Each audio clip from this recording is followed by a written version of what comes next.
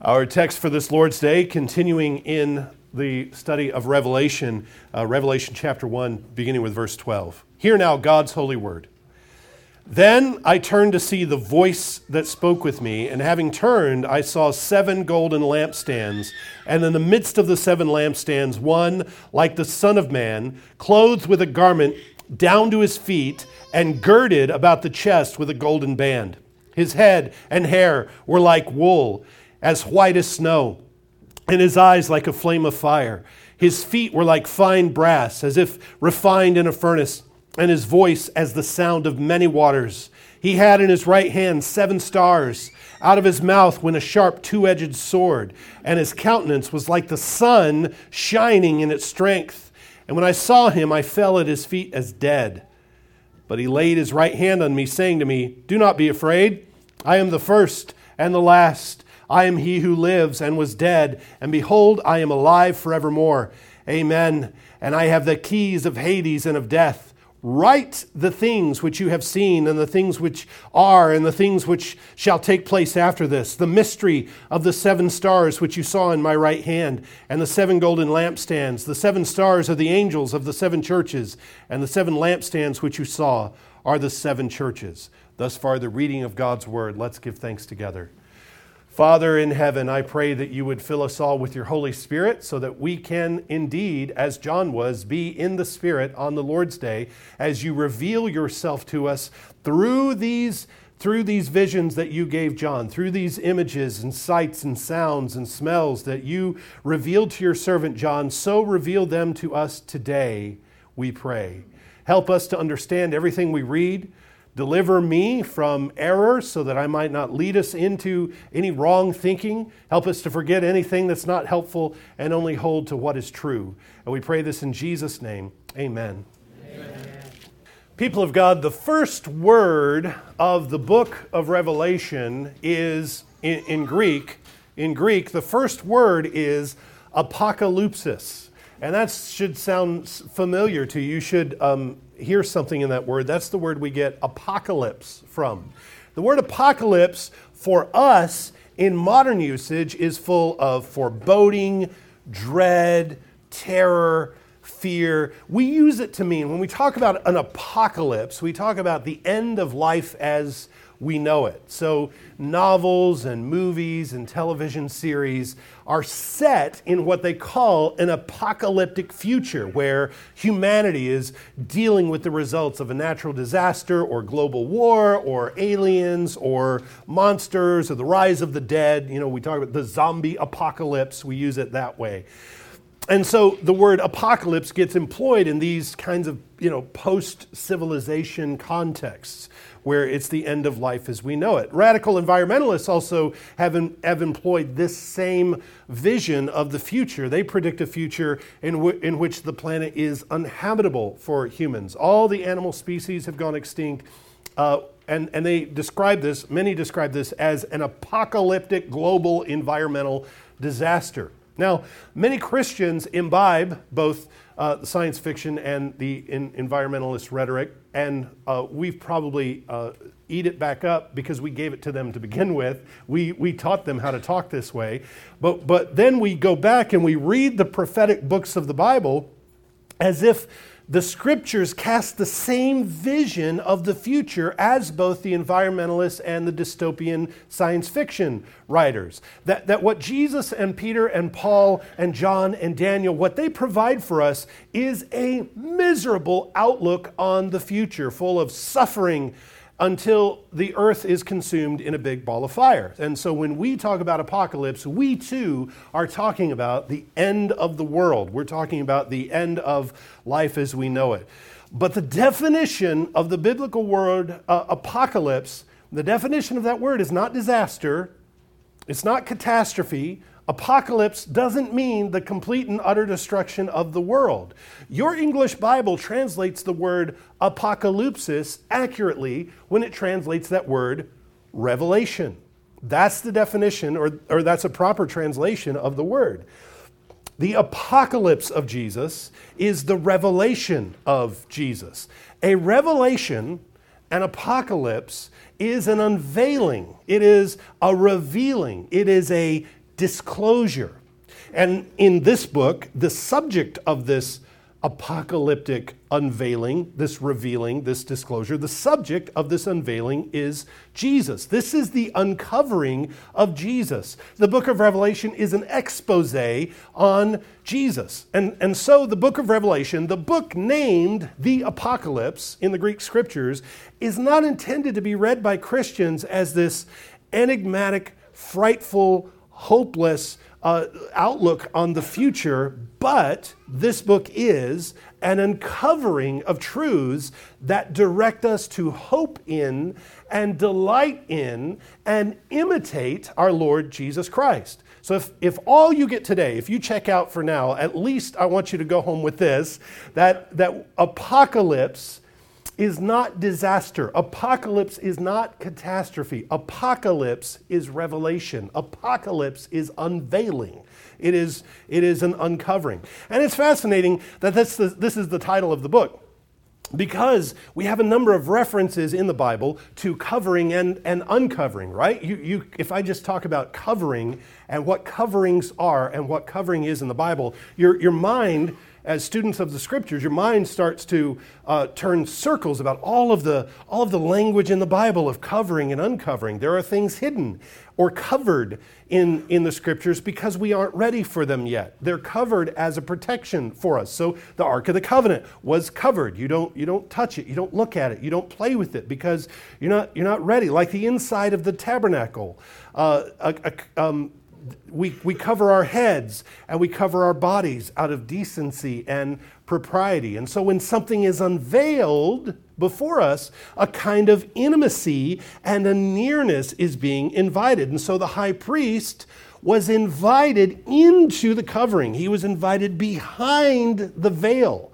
The glories of God behind the veil were uncovered, were revealed, were an apocalypse to the high priest. Husbands and wives uncover themselves before each other, though they're still veiled by the firmament of their dwelling. Their house is a covering. That's why Noah wasn't in sin for not being covered inside his tent. His tent was a covering. It was his son's sin to have uncovered him and to have shamed him and mocked him.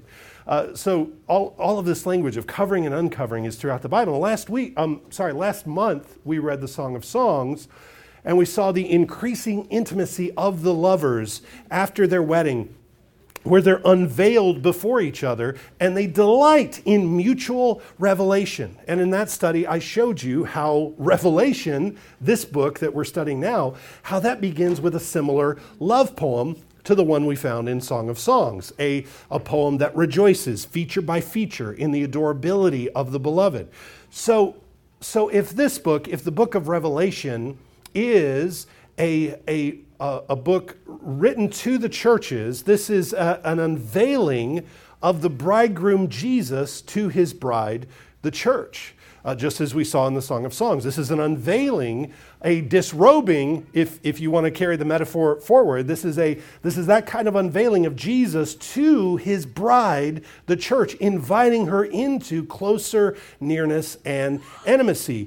He is revealed to her in his glory to the one who he comes to cover. Right? He comes to her to cover her, to spread the wing of his garment over her, like Boaz did for Ruth. He is our mighty Boaz who comes to cover us. The poem that we read just a moment ago, and I read that blazon or that wasif, as we saw in Song of Psalms, I read that from Revelation. That shows him to be clothed in glory. But just before that, we have pointed reminders of his shameful exposure on the cross. In verse 5, this is the one who loved us and washed us from our own sins in his blood. In verse 7, he is coming with clouds and every eye will see him, even they who pierced him. So there are these callbacks and these remembrances to how Jesus was shamefully exposed on the cross. And so this Jesus who has been exposed on the cross is going to go on in the book of Revelation to expose those who shamefully exposed him. He is going to uncover them and to show their shame. And so, and there's this there's this back and forth in their ignorance. They expose him on the cross, and that works out to the covering of the whole world. The word atonement just means to cover. And so out of ignorance, they crucify him, they uncover him, and they help bring about the covering of the world. And so Jesus provides. Jesus, the revealed one, Jesus, the unveiled one, offers a covering. He offers to spread the wing of his garment over you. He offers to cover you, to atone for your sins, to cover your guilt. And if you refuse this covering, if you reject this atonement, you're left naked. There's not another covering. You run for fig leaves. They don't work. They don't help. You can't atone. You can't cover yourself. You can't atone for your own sins. Abraham can't cover your sins. Moses can't cover your sins. That's the message to the first century Jews. You can only be truly covered by this Jesus who comes to reveal himself, to uncover himself, so that he can spread his wing over you and bring you into deeper intimacy and deeper nearness to him. And all of that is wrapped up in just the first two words of the book. And we could even go further, but we have to keep moving, but that's how the book works. We won't spend that much time on every line, but hopefully I'll be able to give you just enough to spark your own continued study and meditation on the book. And so I've struggled with how to present as we work through these chapters because of the images and the visions. It's so intertextual. As I said 2 weeks ago, it's so connected to every other part of the Bible that what I'm going to do and what I intend to do is work through it and just say, here's some stuff. Here's some good things, here's some ideas, and here's some pictures and images and some truths that we can mine out of here, gem by gem, treasure by treasure, as we work through this book together. And I hope that format works. I hope it works for us. So we've been doing this introductory big picture work for the last 2 weeks, but now I want to go back to the beginning of chapter 1 and pick up all of the things that I missed and all of the things that we need to know to get an idea of how this book begins. So back to the beginning of chapter 1, and we'll stream through the whole first chapter today. That's my goal. So back to the beginning of chapter 1, verse 1. This is the revelation of Jesus Christ, which God gave him to show his servants things which must shortly take place. And he sent and signified it by his angel to his servant John, who bore witness to the word of God and to the testimony of Jesus Christ, to all things he saw. Blessed is he who reads and those who hear the words of this prophecy and keep those things which are written in it, for the time is near. So you see the chain of custody of this revelation. The Father gave it to Jesus. Jesus gave it to his angel. The angel gave it to John. John gives it to the churches. This is how it pleases God to communicate. God's revelation of himself is not immediate. He doesn't just reveal himself to me alone in private. God's revelation of himself is mediated. It's communal. Yes, you have personal access to God. You don't go through a human mediator. You go through Jesus, though. It is still a mediated communication to God the Father when you pray. And when he communicates to us, he is pleased to do so ordinarily in mediated ways. He speaks to us in community through the scriptures, through the church, through the people he has given us to exhort us and to encourage us. And so this revelation that is passed along is about things which must shortly take place. This book is not about the whole scope of human history primarily. It's not about the end of space-time and the world as we know it. This book is about things that are going to happen in the near future to be witnessed by the original audience of this book. And this is sustained in other places in the New Testament. Matthew chapter 24, as we saw last week or the week before, Jesus pronounced judgment on that generation. He says, this generation will by no means pass away till all these things take place. So no matter what charts or timelines we draw to put these events together, the scriptures put an expiration date on them, that these must happen in that generation. Now, we also acknowledge and we believe that these events reach into the future. These events have effects that ripple throughout history. And many of these events get fulfilled in fuller ways in the future.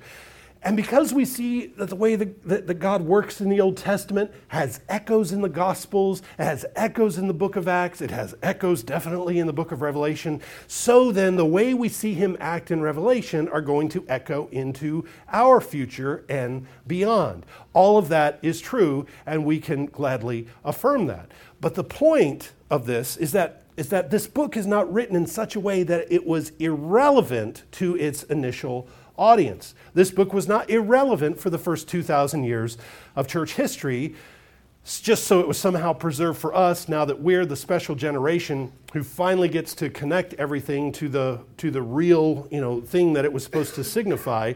And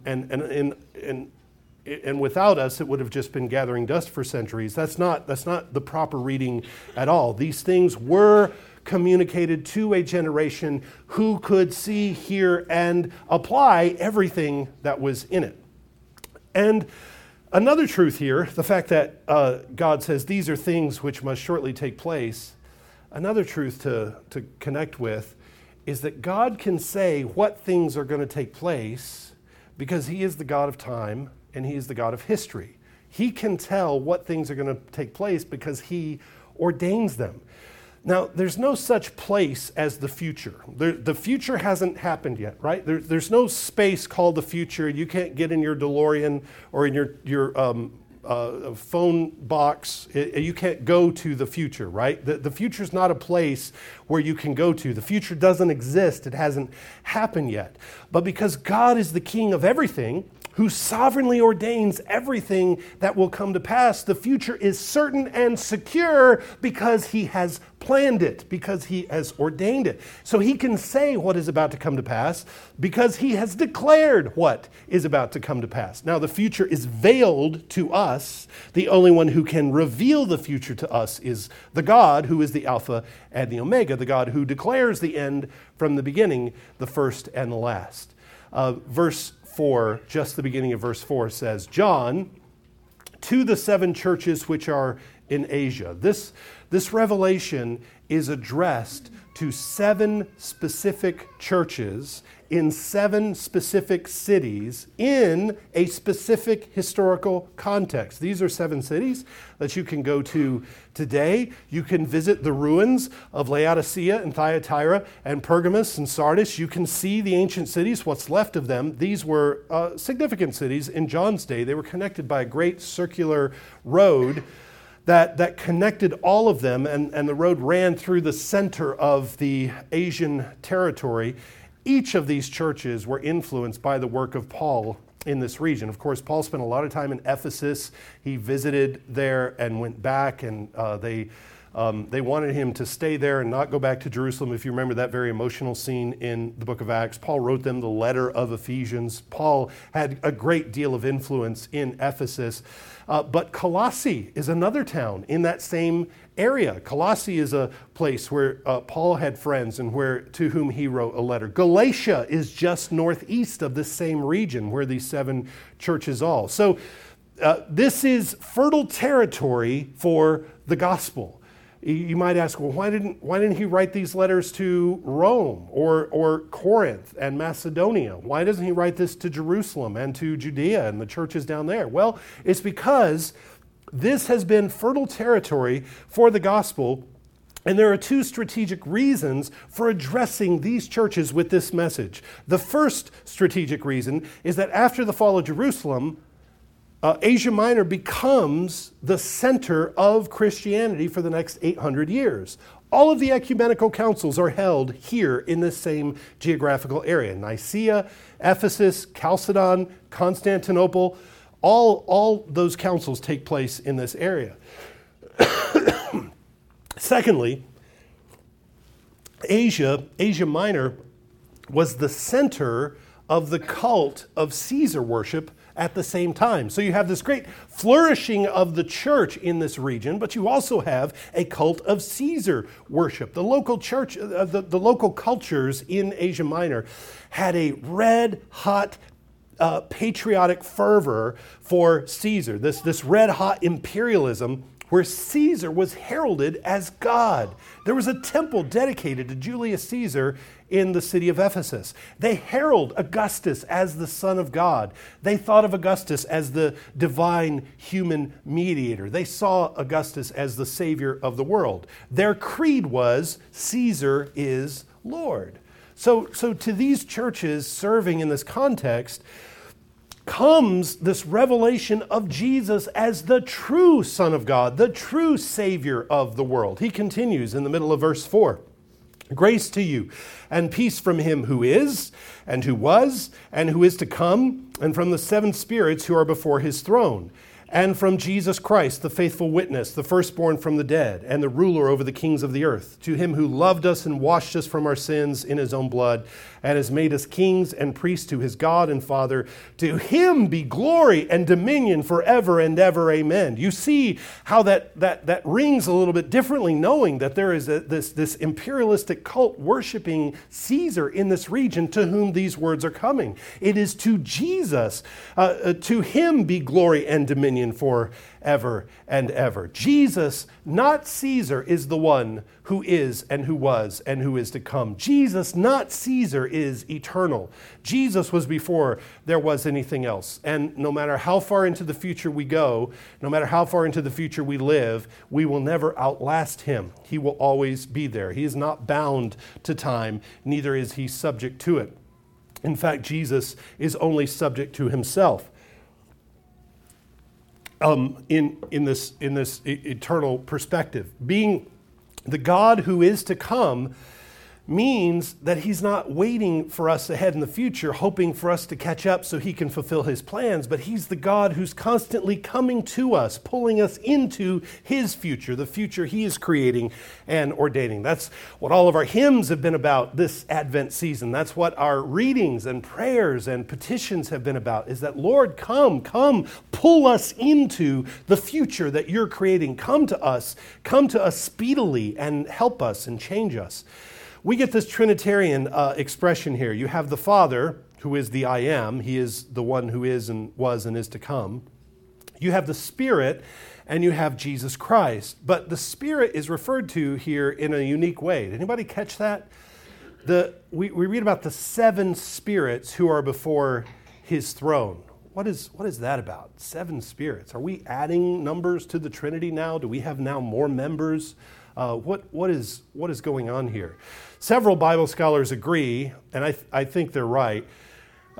They agree that we can read this as the sevenfold Spirit of God. There aren't seven more persons in the Trinity that we haven't found out about till now, but the Spirit's work is always associated with sevens. And seven, biblically, we see it as the number of completion. It's the number of fullness. Seven is the number of creation, the evidence of the Spirit's work. So when the Spirit works, he always seems to work, he likes to work in sevens. When he creates the world, when he transforms the void into the cosmos organized as we know it, he does it in 7 days, 7 evenings, 7 mornings. And he sets this inescapable rhythm to the cosmos. The prophet Zechariah talks about the 7 lamps on the temple lampstand. He says these are the 7 eyes of the Lord that scan the whole earth. Revelation chapter 5 echoes that. He says the Lamb has 7 eyes and 7 spirits. So throughout Revelation, we'll find him carrying out this work in sevens over and over and over. The work that we'll see in Revelation of the Spirit's decreation and new creation will all come in sevens. 7 seals, 7 trumpets, 7 bowls, and you won't be surprised to find out that each one of those 7 trumpets, bowls, seals, they all match up to the days of creation in various ways. We'll also read about 7 lamps, 7 stars, 7 churches. So here in Revelation, the Spirit is referred to as the sevenfold Spirit of God, the 7 Spirit. He's the 7. And so we'll see his heptamerous work His work of sevenfold activity all over the book of Revelation. And then we see Jesus. We see Jesus, who is the faithful witness. The Greek word for witness is martus. That's the word we get martyr from. Jesus has been the faithful martyr. He's been the faithful sufferer all the way till death, and his death witnesses to the faithfulness of God. He is the firstborn from the dead, and because of his resurrection, he has supremacy. He has preeminence. He is first over everything, which makes him ruler over the kings of the earth. Again, he is not waiting to be ruler of the earth someday, not in some future sense. He's not looking for certain things to happen in a certain order so that he can take his throne. But right now, Jesus is ruler over the kings of the earth. He has asserted his absolute and total dominion over all rulers, kings, nations of the world. And in his exaltation, he has loved us, John says here. He has forgiven us, which means that, among other things, he has freed us from every entanglement to the former creation, our former selves. We're no longer identified with sin. We're no longer identified with death. Jesus is our environment. He is our identity, and he has made us, we also read, he has made us kings and priests. We have been raised up together with him, and we are rulers of creation alongside of him. The church is the new polis. The church is the new city. The church is the ecclesia. It is the new city council over the world. And his dominion only increases more and more. And so what this means is he's not simply Lord of our hearts. He's not just the Lord of our quiet times. He's not just the Lord of our thoughts. He is head of the church. He reigns over the family. He is the head of state. His rule is over everything, everywhere. You cannot escape his rule over all things. Verse 7, we read, "Behold, he is coming with clouds, and every eye will see him, even they who pierced him, and all the tribes of the earth will mourn because of him. Even so, amen. I am the Alpha and the Omega, the beginning and the end, says the Lord, who is and who was and who is to come, the Almighty."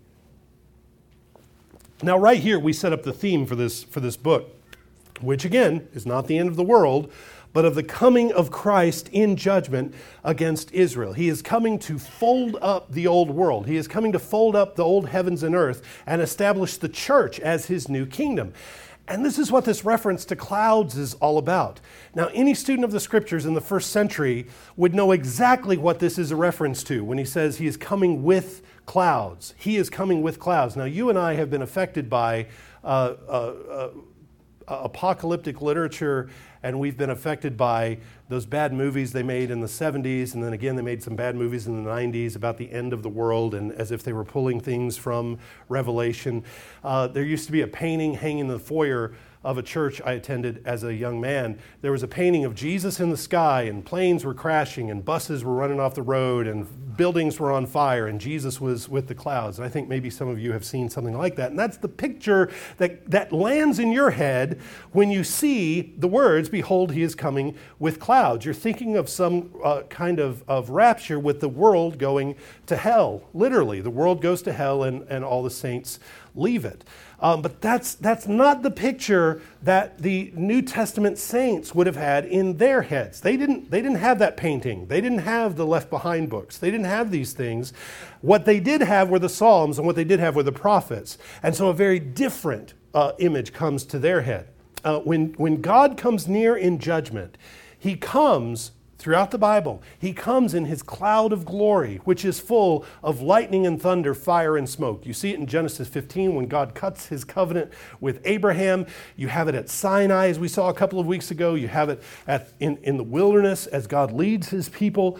Psalm 18 praises God's work of deliverance and God's work of judgment.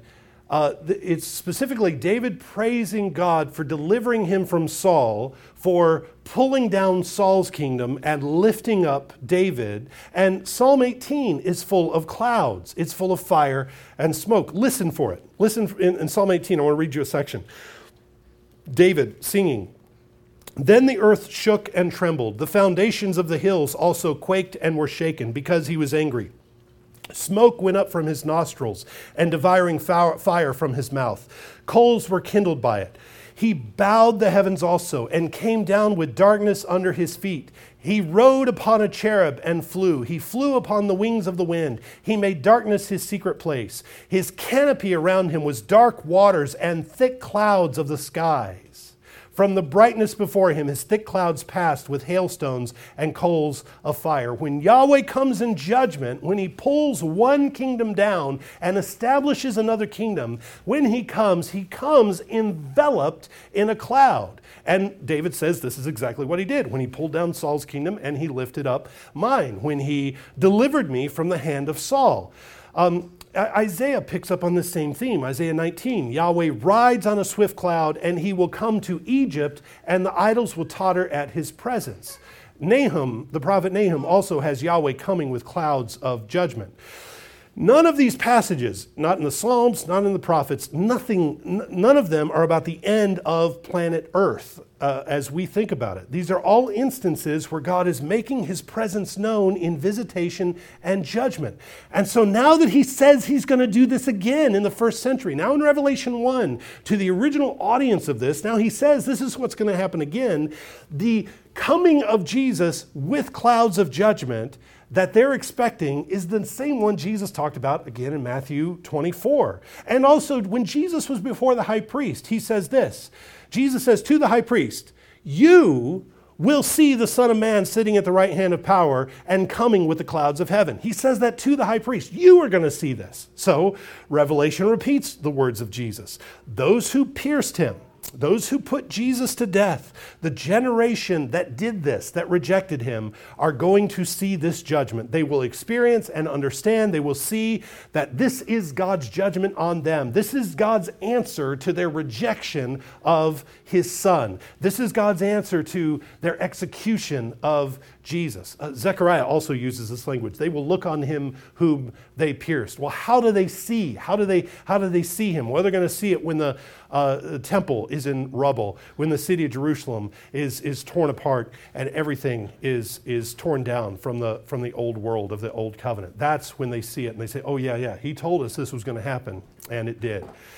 Well, after this introduction, John begins his narration of what he sees and hears. Verse 9, I, John, both your brother and companion in the tribulation and kingdom and patience of Jesus Christ, was on the island that is called Patmos for the word of God and for the testimony of Jesus Christ.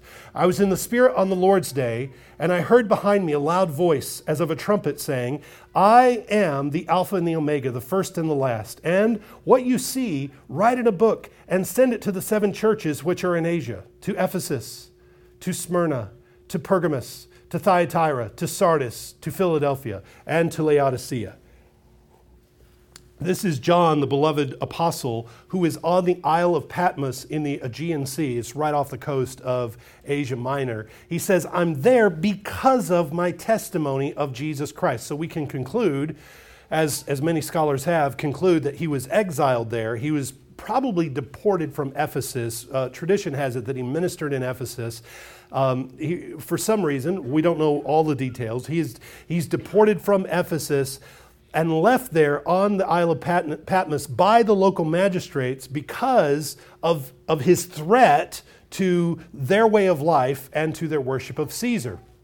Now, history tells us that the Isle of Patmos had at least a small population of people there. Maybe other exiles for various crimes and offenses, but there was a fortress there were walls and a tower, so maybe there was even a prison there.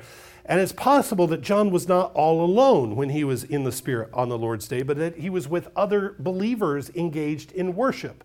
So when he says, I was in the Spirit, that doesn't mean he just felt good. That doesn't mean he had a positive state of mind. It meant that he is among those gathered by the Holy Spirit on the Lord's day to direct his worship to Jesus. And this is when he sees this vision that I read just at the beginning. But since it's been a few minutes, I want to read it again and pay close attention, and we'll quickly unpack this vision, and then we'll conclude. Verse 12.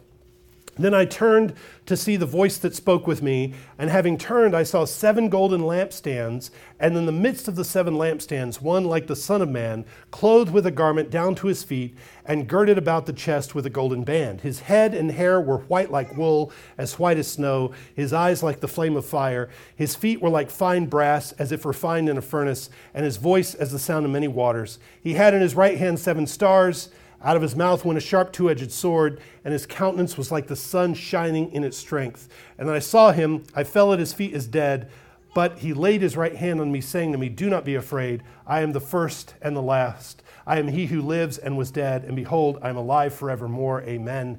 And I have the keys of Hades and of death." So in this vision, he sees Jesus standing in the midst of lampstands. And Jesus is there clothed like a priest. Now, when you see lampstands, you know that you're inside a temple. The lampstand in God's temple, in Israel's temple, had 7 lights. But here we see 7 lampstands, each with 7 lights. So this is 7 times 7. Again, you see the 7, you say, oh, the Spirit's at work. So he's doing something. The old lampstand was the light of God shining on Israel. But in heaven's sanctuary, now there's enough light for all the nations. And we find out that these lampstands, the actual lights, are the churches. The churches are the lights to the nations. There we have that love poem that praises him feature by feature. The garments of Jesus are priestly vestments with a gold band holding them together, just like the priestly breastplate. His head and his hair are white. The word white is used more in Revelation than any other book of the Bible. Jesus promises a white stone to the overcomer, white clothing for those who are in Sardis and Laodicea.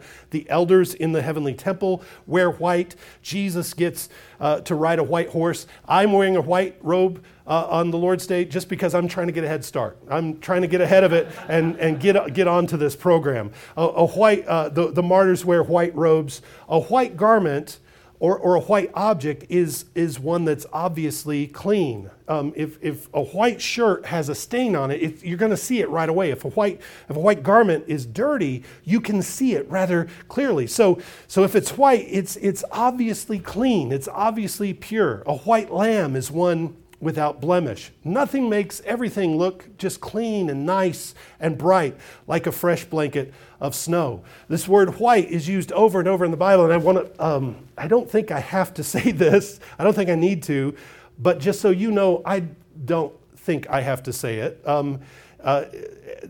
All these references to whiteness in Revelation have nothing whatsoever to do with human skin color. We get that, right? It has nothing to do with human skin color. The only white people in the Bible are lepers. That's the only white people in the Bible. The skin color we call white is really kind of pink, right? It's kind of peach. It's not even white. We're not. I'm not white. I'm pink. I'm peach. Sometimes I'm red if you leave me in the sun too long. But Jesus wasn't a Caucasian. The apostles weren't Caucasians. Nobody else in Israel were Caucasian that we know of. But white objects, pure white objects and pure white animals and snow are all associated with purity and glory. So that where there's this clear, bright whiteness in heaven, what we have is an absence of filth. We have an absence of sin and corruption, just clear, clean, unstained holiness. And that's what all these references to white that we're going to come across are pointing to. His eyes are like fire. His eyes burn with love for his bride. His eyes not only receive light like ours do. Our eyes receive light. Our eyes are passive. But his eyes give light, like the flames of the lampstands. His eyes run to and fro throughout the earth, 2 Chronicles 16 says. His eyes are in every place, watching both evil and good, Proverbs 15. We find that his feet are like fine brass. Back in Daniel, Nebuchadnezzar had a dream of a metal statue that represented the 4 kingdoms to come. But that image that Nebuchadnezzar dreamed of was toppled by a rock. Here is the new metal man in Revelation 1. Here is the new Iron Man, and he's the new king, and he doesn't get knocked over. He is the perfection and the glorification of humanity. Adam was made out of the dust of the ground, and Yahweh turned him and breathed into him, turned him into, by the breath of life, he made him animated dirt. That's what we are. We're animated dirt. But through the process of maturity and the redemption of humanity, in Revelation, we'll see mankind is transformed into something precious. And so as we see the description of the church and the bride, we have all of these costly metals, these rare gemstones, which also come from the dirt, but they're glorified dirt. The first Adam is made out of dust, but Jesus, the second Adam, is made of bronze. Humanity is glorified in Jesus. Later, when we see the bride again, she's constructed out of gemstones and jewels and precious metals. She becomes like her bridegroom as she is matured and elevated. His voice, we read about his voice. His voice is like the sound of many waters. Out of his mouth goes a sharp two-edged sword. A few verses ago, we heard the voice of Jesus was like a trumpet.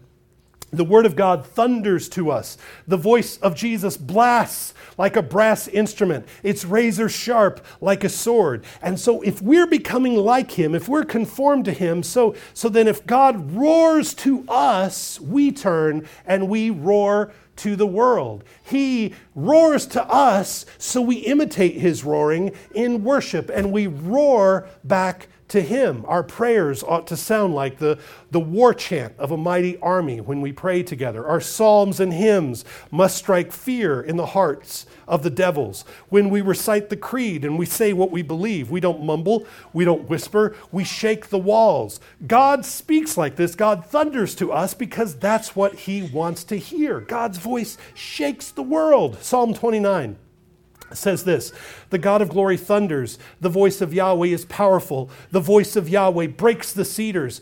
He splinters the cedars of Lebanon. The voice of Yahweh shakes the wilderness and strips the forest bare. And everyone in his temple says glory. So he thunders, and the temple worshipers respond and say glory. They echo his response. You know how you want to make a small child repeat your sounds. You say it over and over and over. You want them to say what you're saying. You want mama, mama, mama, and they say mama, mama, and you say dada, dada. That's what God is doing for us. When he thunders, he says, this is what I want you to do. I want you to thunder. I want you to speak up. I want you to shake the earth with your witness and with your voice. He shakes the earth with his voice so that we learn how to respond. In his hand are 7 stars. Stars and people always go together. Abraham is promised offspring like the stars of the heaven. Joseph dreams about his family and sun, moon, and stars as the images of his family.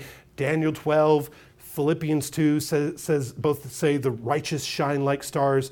Stars were set up at creation to rule, to govern the day and night. And so here Jesus has stars in his hand that he calls the angels of the 7 churches. Now the lampstands are the churches, but what are the stars?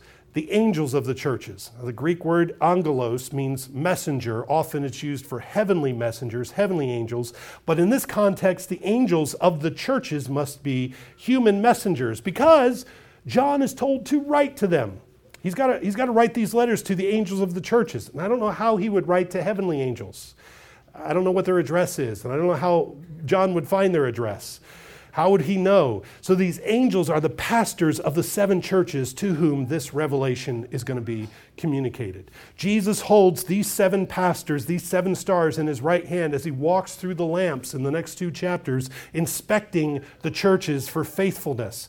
And it's that work that he's going to take up over the next 2 chapters. One last detail here is that when John sees Jesus revealed this way, John falls down like a dead man. This is the same John who loved Jesus and served with Jesus for 3 years. This is the same John who rested with Jesus at the Last Supper, who saw Jesus transfigured on the Mount of Transfiguration. This is the John that was with Jesus in the Garden of Gethsemane, who was the only apostle present at the crucifixion. Only John was there. And now he sees Jesus in all of his glory, and he doesn't take it for granted. He falls down on his face as if he were dead. You see, everybody kneels before Jesus. Nobody takes him for granted. No one is prepared to see him in all of his majesty. Not even his closest friend is prepared to see him this way. So it's striking to see that the last image we get of Jesus in the canon of Scripture, the last image of Jesus, is not of him bloodied on a cross, though that's a critical image. It's not of Jesus in the garden outside the tomb after his resurrection. It's not even Jesus rising to the right hand of the Father. Any one of those images might seal in our mind the finality of that's where he is. That's why I object so much to crucifixes with a bloody Jesus on it. I don't want to frame him as if that's where he is now. That's not where he is today, because that's not the last image the Bible gives us of Jesus. The Bible concludes with this book of Revelation revealing this image of a powerful, glorious, reigning, majestic Jesus who is preeminent over everything. The last time we see Jesus in the Bible, we're left with this earth-shattering reality that Jesus is glorified and presently ruling over history from heaven.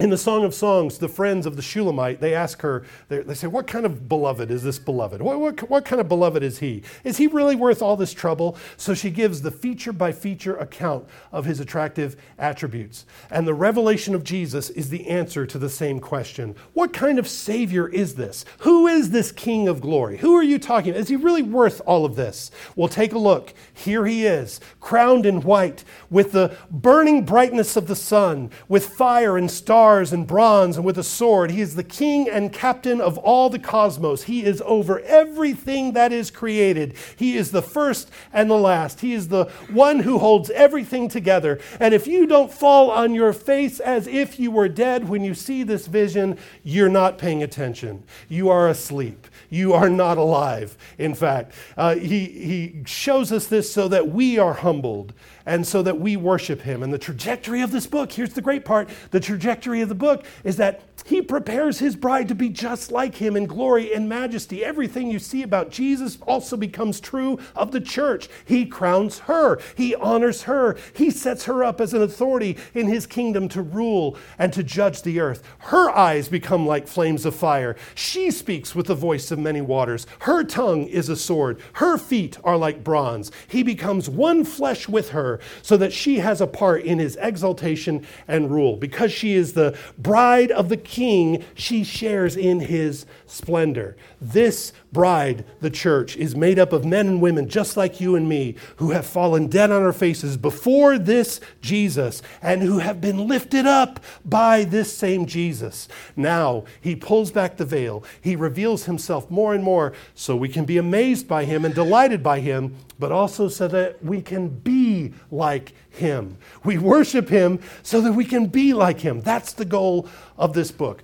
Not to make us more fearful, not to give us nightmares, not to give us things to worry about, but to make us like Jesus. He shows us himself. He reveals himself. This is the apocalypse, the revealing of Jesus, the uncovering of Jesus and his glory so we can imitate him. And that's the study we'll take the next several weeks to go through. Let's pray. Father in heaven, we thank you for your word. We thank you for this revelation of your Son, Jesus. May we read it like this and receive it like this and increase in worship and imitation of our Savior more and more. And we pray this in Jesus' name. Amen.